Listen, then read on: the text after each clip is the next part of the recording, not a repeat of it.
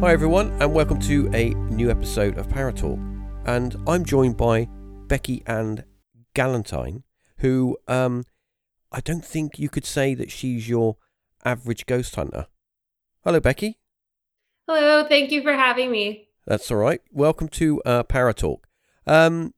So I wanted to contact you for a while because I've listened to a few episodes that you've been on with different shows, and you've got an interesting take on the paranormal and hauntings and stuff. So when did the paranormal sort of become relevant in your life? So I grew up in an antique store. My childhood was spent sifting through dead people's things in old Victorian houses. So that idea of the afterlife was impressioned on me at a very young age. I won't say that I had a ton of paranormal experiences then because I'm just not the person who saw a ghost when they were a kid or anything like that. It wasn't until 2009 when I kind of was joking around with some friends and I said, let's go up the road and ghost hunt. It was close to Halloween. It seemed like something fun to do. And I'd seen people do it on TV. So we walked up the road to a local graveyard. All we had was a flashlight. We didn't even have a recorder. We had a cell phone, a flashlight, and a point and shoot digital camera. We were just like, let's see what we can find. And after about 15 minutes of sitting there, I know today it's all about patience, but back then I was like, this is ridiculous. We're not going to see anything. I don't know why we even thought we could. And we turned everything off. So the irony was that we gave up and we were about ready to go home when I caught something out of the corner of my eye. And it was a full sphere. It was aqua in color and it flew across the sky, but not high enough to be something that was like a meteor or comet. And it hovered in between two trees. And I said to my friend and my brother who were with me, I was like, did you guys see that? And they were like, Becky, calm down. Like, stop saying that. You're just messing with us. I'm like, no, I literally saw something. We had about 15 seconds where it was hovering in the trees before it changed direction. So it almost made a right angle and came down. It was as if everything stood still. There was no wind, there were no sounds. And this ball of light just came in between my friend and I. And I know they saw it too because we jumped in opposite directions. So as it came in between us, it wasn't shining on a surface. So it was free floating and then just kind of went into the ground.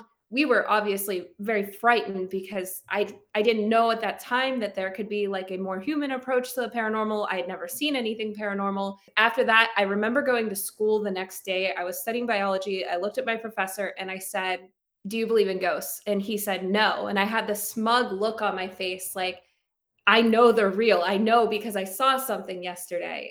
He just was like, that's not real. And we study science here. And that made me lose faith in what I was studying, to be honest. I still had an interest in a methodical approach. And I try to bring that into the paranormal. I still like to think about things from like the scientific perspective. But at the same time, it made me feel like I'm being taught things here that dismiss my own experiences. And so then I started showing up to class late and I was kind of investigating every day with friends, trying to get that experience again. And obviously, it doesn't work that way. And there was a lot of time spent in old schoolhouses, barns, old Victorian houses where we didn't have that experience until maybe 5 years later when I had something else like that. But that's what sparked the interest. Interesting. Yeah, it's kind of being a young person and having an interest in the paranormal. I was a little bit like you. I was younger, had a few things happen, and that kind of sparked my interest. And of course, television as well. You watch TV shows, and you get into it. When you're a young person, I think you're a little bit more open to stuff. You're a little bit more naive about the world. So it's you're more easily gonna sort of believe stuff. And sometimes that's a good thing, sometimes that's a bad thing. So I think when you're younger, you get into the paranormal and it either sort of sticks with you and you move on, you get older and it sort of grows with you, you learn, you educate yourself about it. And then you realise that there's an awful lot more to it than what, you first thought. Oh, it's just a ghost. That's the paranormal. It's just a man with something with a sheet over his head.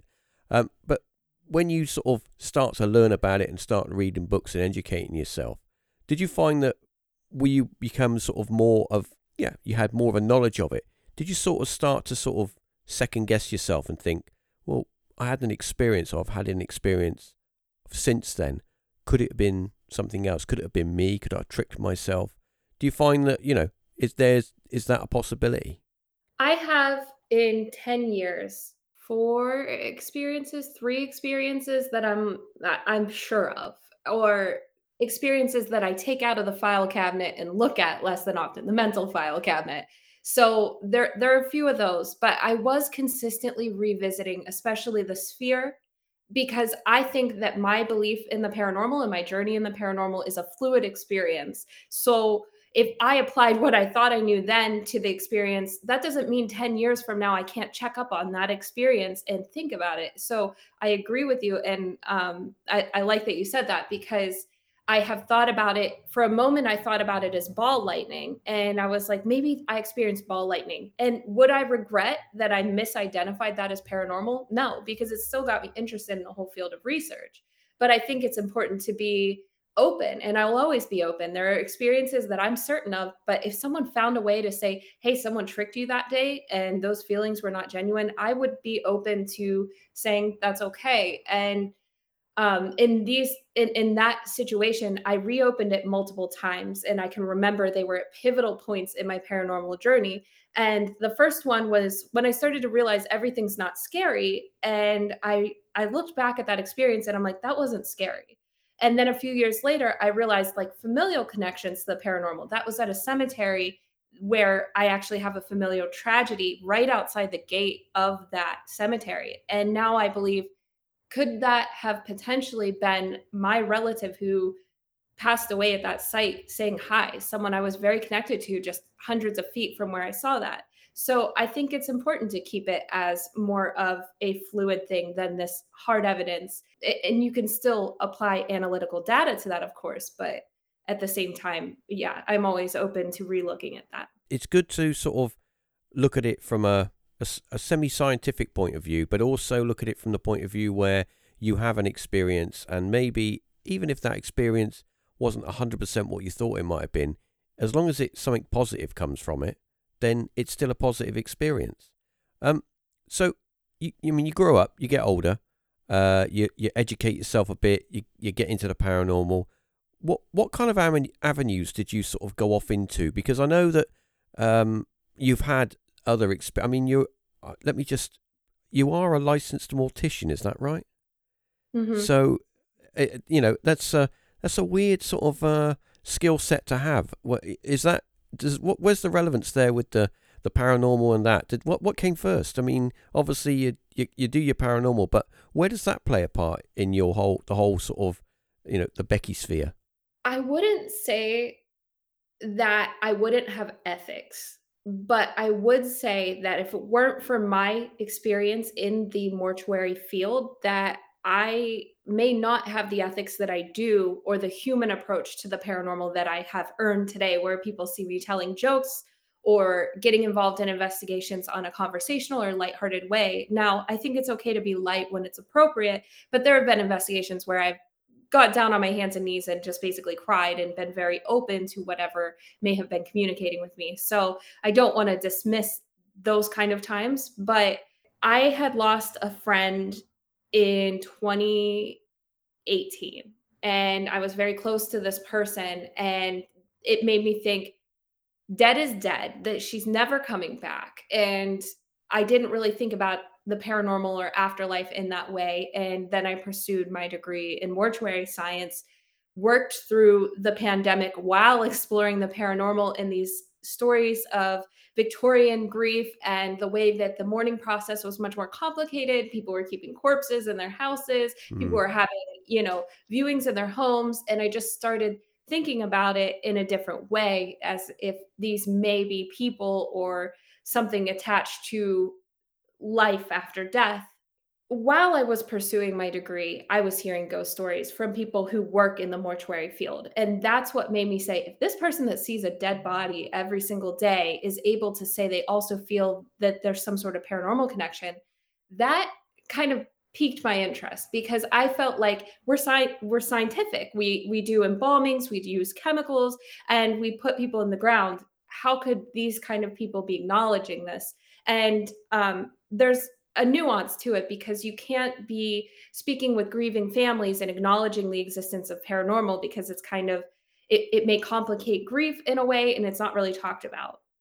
My first acceptance that there may be something after death that's tied to these people that we knew in life was visiting a medium in Salem, Massachusetts.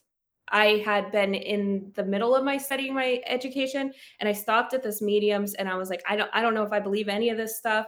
And I don't know if there's any possibility of this being more than like basically a fortune cookie. Like I didn't understand. And I sat down with this woman and she had no idea about me. There's nothing on social media about this person. And she said, I see someone with you that had blue hair. And if you look at me, like, I don't think you would just look at me and say, she has a friend who passed away recently that she's trying to connect with who had blue hair. I just don't see how that could have possibly been guessed. So I started being more open and I'm okay with accepting that that was a really lucky guess for her, but it did make me more open to the idea of the spiritual realm and the, paranormal world being a little more human than what I've seen on television. I was going to ask you, one of my questions on my list to ask you was your thoughts on psychic mediumship. What's your thoughts on that? Because there is a, I've met mediums, I've met people who are psychic on some level, and some are. I'm not going to say some are. I'm in touch with Bob the dead. He's my spirit guide and he follows me. Not like that, but some people are. They're more humble to it because they say, well, I have, I get feelings, I get impressions. I can go somewhere and I'll get a certain thought or a certain feeling, and I'll have to convey it in the way that I can convey it. They don't have all the answers. They can't tell you the winning lottery numbers or anything like that. Is there a part of us that, in some way, is able to meet certain people and pick up on maybe how they feel or their thoughts? And are we conveying back to them their subconscious wants and needs in some way? Now, I'm not saying that that is a thing, but I sometimes think that, is it a possibility that we or is it, is it dead grandma that's come back and who's giving messages? I think with mediums and psychics, it's a very confusing area because the person who's conveying the message is like, well, I'm telling you this and you either believe me or you don't believe me. And I must say, yes, there are cases out there that seem to defy logic when you listen to the full story. And that's the problem. A lot of people, they don't listen to the full story. They only listen to, like, the snippets and go, well, yeah, that's nonsense. So I'm wondering, what's your thought on that? How do you think it works?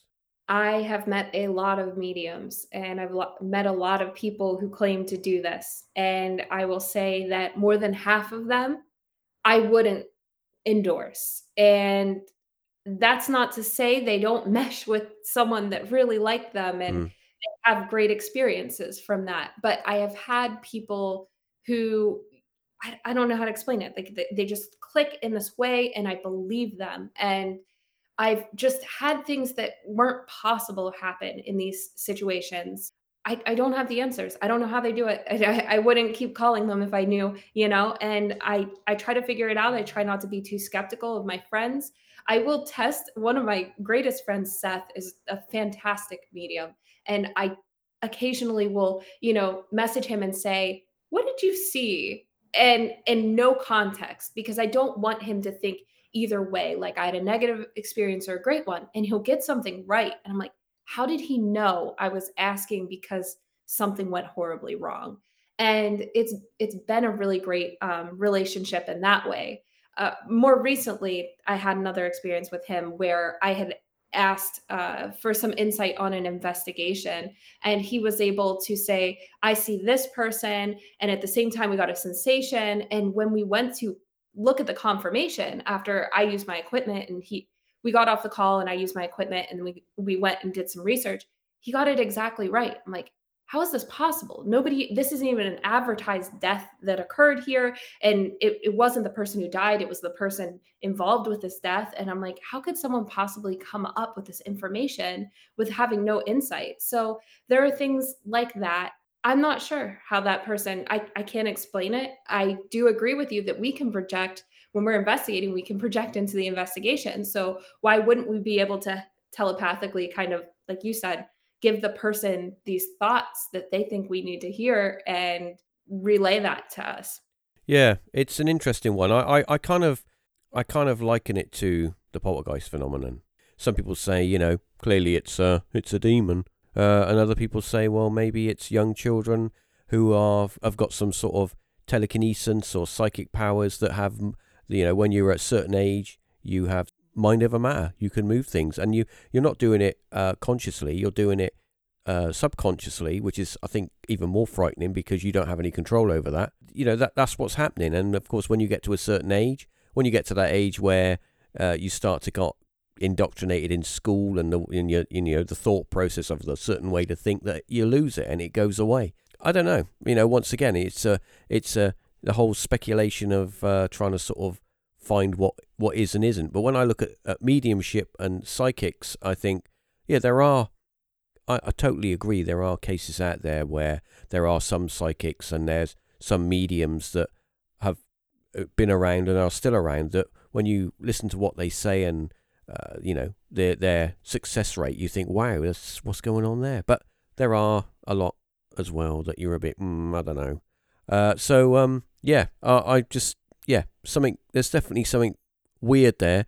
Don't know what it is. I mean, we could go into the realms of EVP, ITC. With that's a kind of a form of electronic mediumship, I think. I don't know who's doing the mediumship there. I don't know whether it's the person that's doing the experiment, or it's whatever's imprinting itself onto the audio. I'll be honest. I'm a little bit of my next question is basically gadgets and gizmo things that you take on an investigation. I noticed that a lot of ghost hunters these days, they're starting to rely quite heavily on electronic equipment. There's loads of ghost box and all that stuff. I'm a little bit old school. If you say to me, there's a house I want you to investigate, what you're taking, I'll say, well, I'm taking my sandwiches, my coffee, a camera, a tape recorder, a notepad and a pen, and that's about it on me watch. So, and don't tell me anything about the place because I don't want to know. Because once you front load me, I might as well not go. So, what do you think about all the gadgets? Do you think it's a good thing, or do you think it makes people a little bit lazy? You will often hear me say in private conversations that I could take my spirit box and punt it across the lake. I always joke about just throwing it away because I do have experiences that are tied to these devices.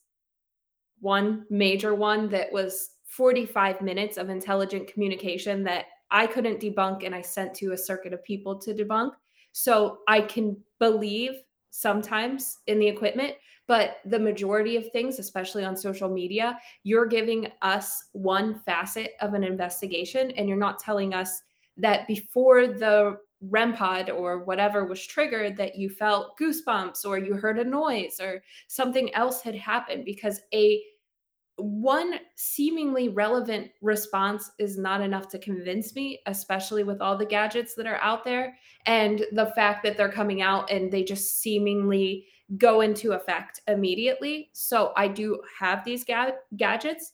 I use them, but I'm never going to be like, this is entirely this unless I have something that's like so undeniable or it went over multiple sweeps and I can't explain it. But the yes no responses on spirit boxes, certain digital recorders, I just can't allow myself to believe or rely entirely on that. One of the first interviews I did, I actually got torn apart in the comments because I'm new to representing myself as someone who believes in ghosts publicly. And I had my content submitted to this platform. And I had said when I went to the Conjuring House in Rhode Island that I like to feel things as viscerally and organically as I possibly could. And all I brought was maybe a pendulum and a talking board. And even then, I just like to experience haunted places for what they are. And so a lot of people feel like maybe we're not getting enough investigating done because I'm not grabbing a ton of equipment. But I like to chat with my friends in the haunted space. I like to sit in the dark and see if we see anything. I like to sit with the lights on and see if we see anything.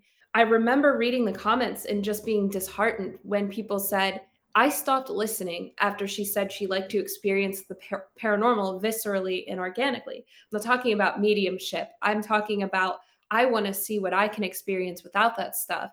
Now, another issue that you'll see is if you're not seeing anything or experiencing anything right away on an investigation, all of a sudden people are reaching for a ton of equipment. Like, oh, no activity, but if we introduce all of these objects, suddenly there's activity. That doesn't really make it's not lining up to me. And I've been on investigations where I'm like, I heard a noise in this area. I thought I saw something. Let's bring the equipment then. And it can facilitate an investigation potentially. But, the reliance on it is purely for entertainment, in my opinion. I have to agree with you. For example, I went to a castle many years ago with a group of people. It was like a day out, let's go to a haunted castle.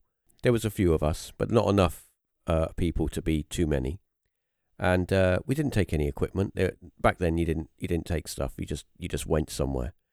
You didn't need to take anything because as soon as you walked through the doors, you could feel like you just stepped back in time.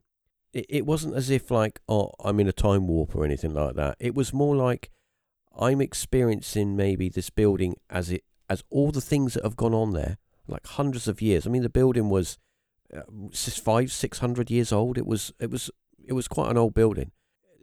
Families had lived there. They died there. People who were murdered there. There was all sorts of crazy stuff going on.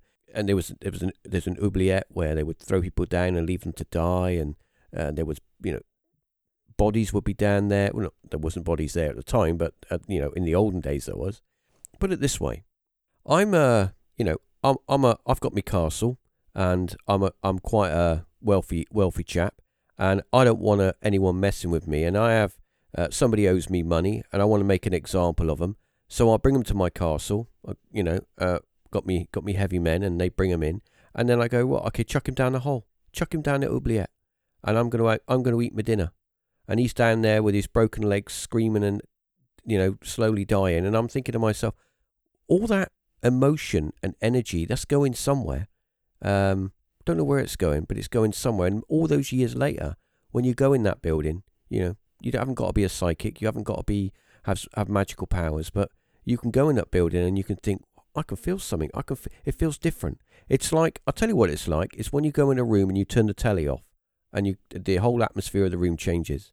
It's that kind of feeling where it's something, I don't know. It's very hard to explain. So yeah, I believe that the tools that are out there, your apps and your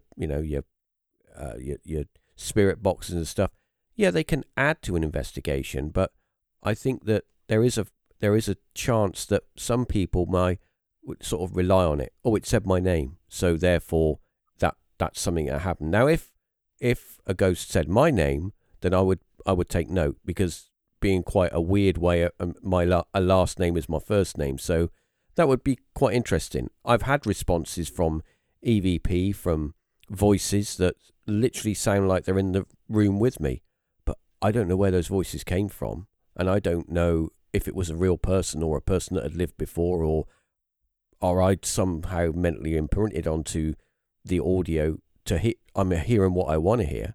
So yeah, this leads me on to something that I was going to ask you, because I know that you've been to some, I suppose it's a kind of word that we don't like to use these days, but lunatic asylums. They were a thing, and let's not. The past is the past, and it's history, and it is a thing, and they were lunatic asylums. And you had, for example, of course, Waverly Hills was more of a place you went to recover, and it was like a tuberculosis hospital, wasn't it?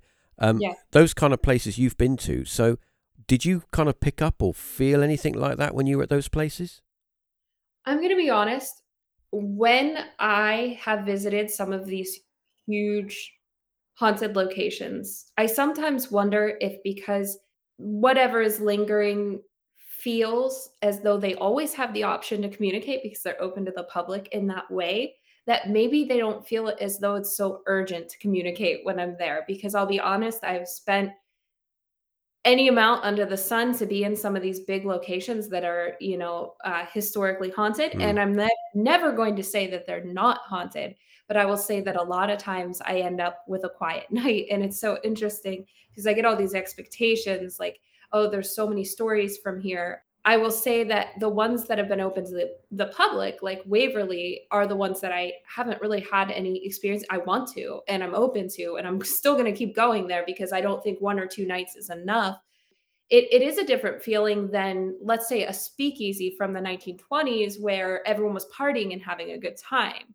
So I think there's like this multifaceted feeling when you go there. And my personal perspective before was that these people are locked up and mistreated all the time, and everything that lingers here is this tormented spirit that just can't leave or feels like they can't leave.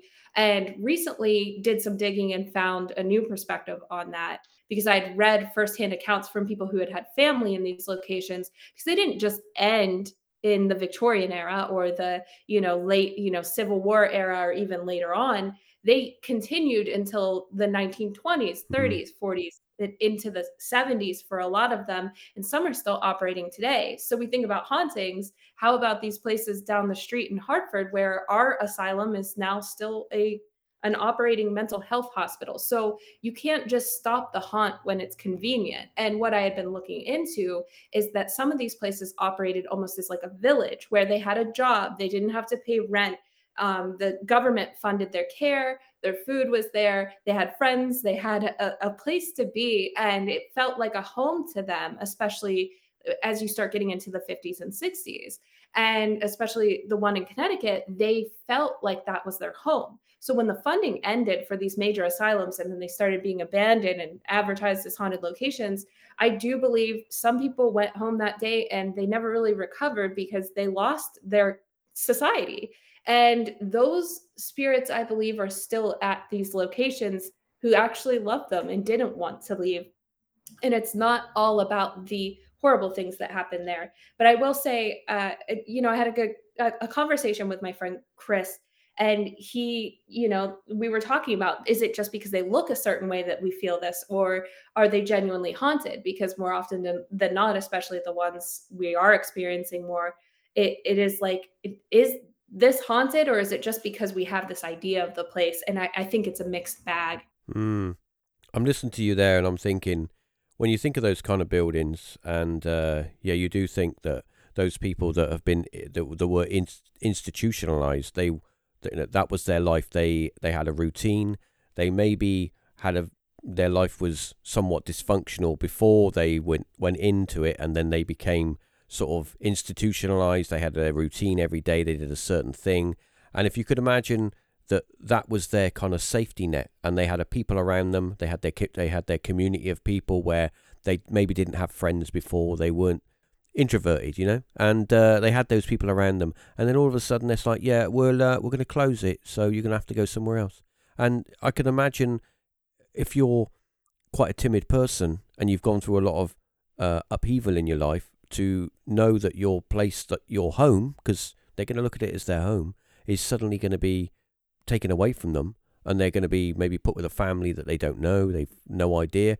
That could have a massive psychological effect on them. They're going to lose all their friends, or their friends are going to be moved away. Yeah, I mean, and then of course there's the, as you touched on as well.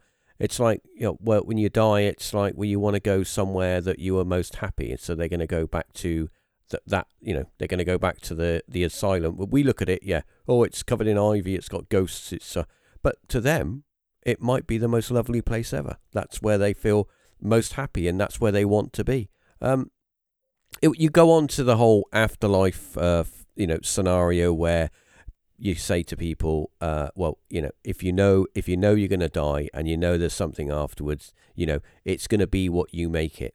It's going to be, if you want to have that cottage on the hill, you'll get it, but you must want it, and because everything is going to be it's going to be like a dream. It's going to be like when you're dreaming, you're going to create your own reality.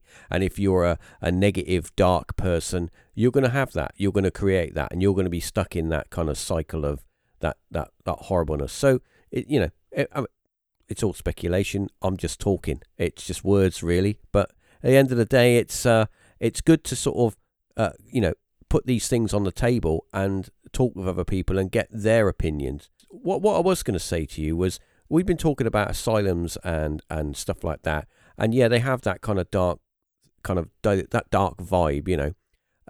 When have you been really scared, like proper thinking, I don't want to do this anymore?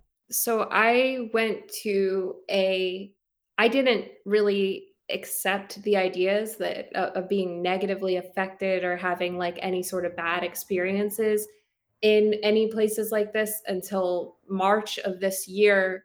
I went to a haunted location, and everything went horribly awry. The first night, it was like the place had come alive. We were getting these ITC responses that were actually, they were sentences long. We were amazed. Like someone was like, "Where are you at in the room?" And it's like standing at the door. Like it was just so clear and lucid. And I felt so hopeful for this evening at this location.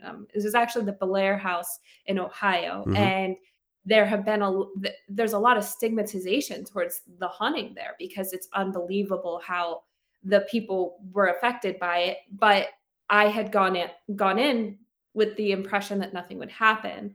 Now we went out for the day, we had lunch, and then we went to go to this metaphysical shop. I remember buying a labradorite ring and putting it on, and I ate some Mexican food, and I was ready for the second night.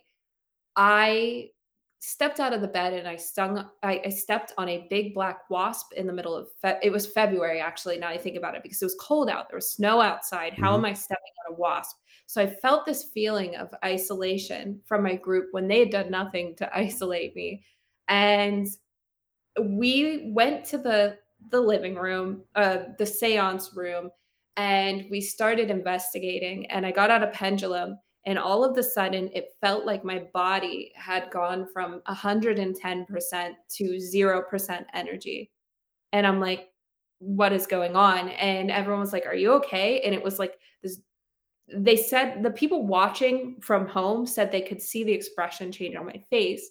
And I remember thinking, I just need to walk out and ground myself. So I don't know if you do any grounding exercises, but imagining yourself protected and roots. And I'm Mm-hmm. like, I'm going to do this. But unfortunately, the grounding exercise wasn't working because I had a big swollen foot from the bee sting. And so I called a friend, and they kind of gave me some insight, and another friend who had spent 8 days at the location. And at this point, I'm crying, and I said, I can't ground myself, and I can't figure out why this doesn't happen to me on investigations. And I eventually, after about an hour, kind of came to, went back down and rejoined the investigation. And then whatever had occurred with me had started happening with another girl that was present. And a very similar experience. And at the end of the night, we all ended up staying in the same room. There were like 5 or 6 of us, and we were just terrified. I remember staring at the door. And to this day, I can't definitively say if that was paranormal, if that was um, a, a chain of events from anxiety or whatever, but regardless, the emotions that were felt that evening, I was staring outside the door through the crack of the door with the light on outside while everyone else slept, my eyes open, just like, I'm done. This is it. Like, I don't want to do this anymore. If this is a possibility, people are like, I told you so. And so I called my friend who was a medium on the way home. He gave me some insight. I was so terrified that I was salting my feet, and I'm not that kind of person. I'm not like carry protection, blah, blah, blah. But now I do. And I give it a little bit more weight than I had before. And I haven't had an experience like that since. I never had one before, but that was like the one time where I was like, I was genuinely terrified because I wanted to stop crying. I wanted to enjoy myself and have fun with everyone. Yeah, I think when you do go into these places, and of course our subconscious is a great way of scaring us, because we can always make things 100 times worse than what they might actually be in reality. But when you do go in these places, it's always sometimes with a little bit of trepidation, where you walk in and you think, are all those things that everyone says true? Am I going to be the one that's going to get picked on? Am I going to get pushed down the stairs? Am I going to get poked in the back? So yeah, I think that there is, there's always a way of a little bit of respect. I mean, I'll be honest that I do have seen some investigations, and I've got some friends that they've been on investigations, and they do not take it seriously. To them, it's just it's a laugh, and it's let's big it up and shout at the ghosts. I think that you have to be a little bit level-headed when you go into a place that you don't know. You're not going to say that nothing's going to happen. You're not going to say that something is going to happen, but you always have to be prepared if something does happen, to understand what is happening to the best of your ability. And that's why it's always good to have other people around you in case something does happen, just in case they might see it as well. When we talk about the paranormal and ghosts and all those kind of things, I was just wondering that, okay, so this is a bit of a weird question, and I want to ask you it because I want to see what response that you give me, because I think it's quite a funny question, and I've had it asked me before, and I don't know. So when we talk about ghosts and we talk about seeing stuff, we usually see a ghost, maybe he looked like a knight, or the lady had a big flowing dress on, or whatever. Why do you think it is that we don't see caveman ghosts or dinosaur ghosts? What's your thoughts? I mean, just I'm still at the point where, I'm learning every single time I go out that the way energy is manifesting itself is never going to look like what I thought it would. I always wanted to know. I thought there was like a master list of what I would see when I was investigating, which was like orb and, white lady, spectral, and I thought I could memorize these definitions the way we would a dictionary. And I'm realizing that that's not how it is. But I do think a lot of people are stuck in these boxes and they're not trying to see anything like that. They're not open to the idea of seeing that. So then why would they record it as paranormal? Because I've had experiences where I did the first time I saw a shadow figure, it actually had come into my house, but I didn't know what a shadow figure was. So I was like, a man who smelled like mothballs came in my room, opened the door, and then went into my roommate's room, touched him, and then went downstairs and never left the house. That's what I told people happened in my house.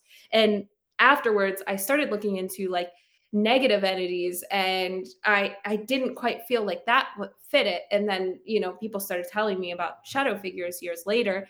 And I was like, okay, that makes sense. So if people don't know it exists, they may be seeing something like that, but they're not open to that idea. Or maybe they're not looking in the location where it would be, because where would the cavemen ghosts be?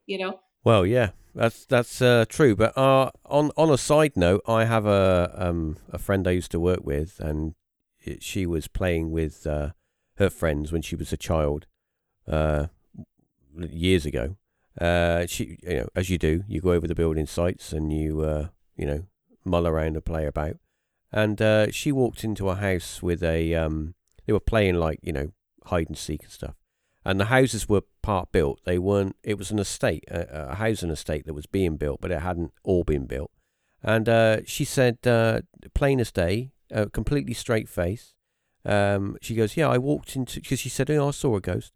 I said, what did you see? And she goes, well, we were playing hide and seek, and I ran away from my friends, and I found this house with no door on it, and I walked into what was going to be the kitchen, and there was a man stood there.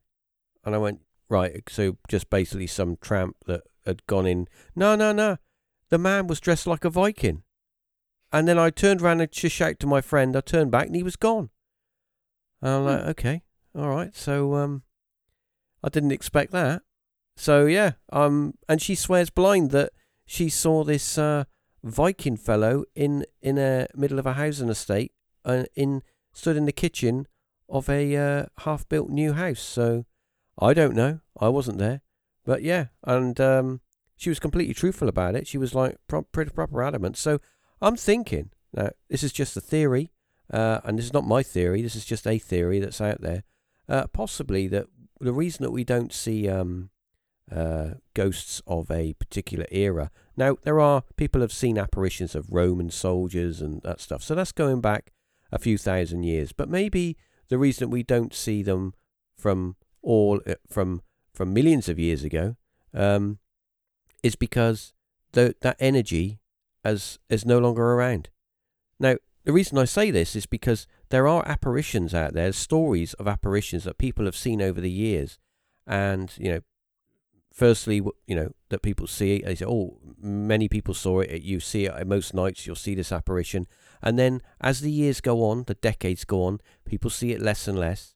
And then they don't see the apparition anymore, but they still hear it.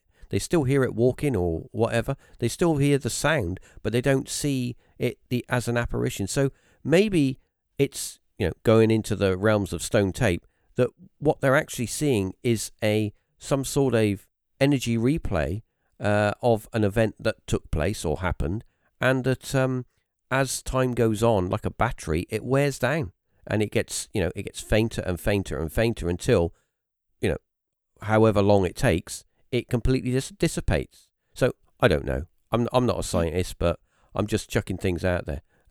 So yeah, what's your take on that? I've actually heard that same theory, is that, at first, when the energy's there, it's there, but maybe every time we experience these spirits, as sad as this is to even discuss this topic, maybe we take a little bit. Maybe that vision pulled a little bit of that, or Mm. whatever. Or, the stories stop getting passed down, so the thought of them is no longer there, or something like that. I've thought about that, and there's places where it's been like, oh, it's so haunted, and then I go there and I didn't experience anything, and the last 20 people I know that investigated this location didn't see anything. But I do think there are people that see, things, more recent, that make me believe that people are open to seeing things that don't look like what you expected, like people seeing ghosts from the 80s and things Yeah. like that, not just the Victorian ladies. And I do think that's a possibility. Obviously, as we've said this whole time, it's all theory and discussion. And I've heard that, and I think it's a possibility, just like anything else. Just like when I have a relevant response that I think could be paranormal, I'm also willing to say maybe not. Well, as we're rapidly coming to the end of this episode, I'm going to get a final question in. It's a kind of a multi-question within a question. So I know that the paranormal is your thing, and you do go out and investigate stuff. And as we've heard in this episode, you've had experiences and your thoughts on it. But I just want to go in the realms a little bit of cryptos, like Bigfoot and UFOs. What's your thoughts on those those sort of things? So my background started in mysteries. When I was 15 years old, I remember staying up late at night and I couldn't consume enough of cryptozoology. I couldn't consume enough of unexplained phenomena. I wanted to know about the Manhattan Project. I Mm-hmm. wanted to know about the Devil's Footprints in Devon, where they walked, Yep.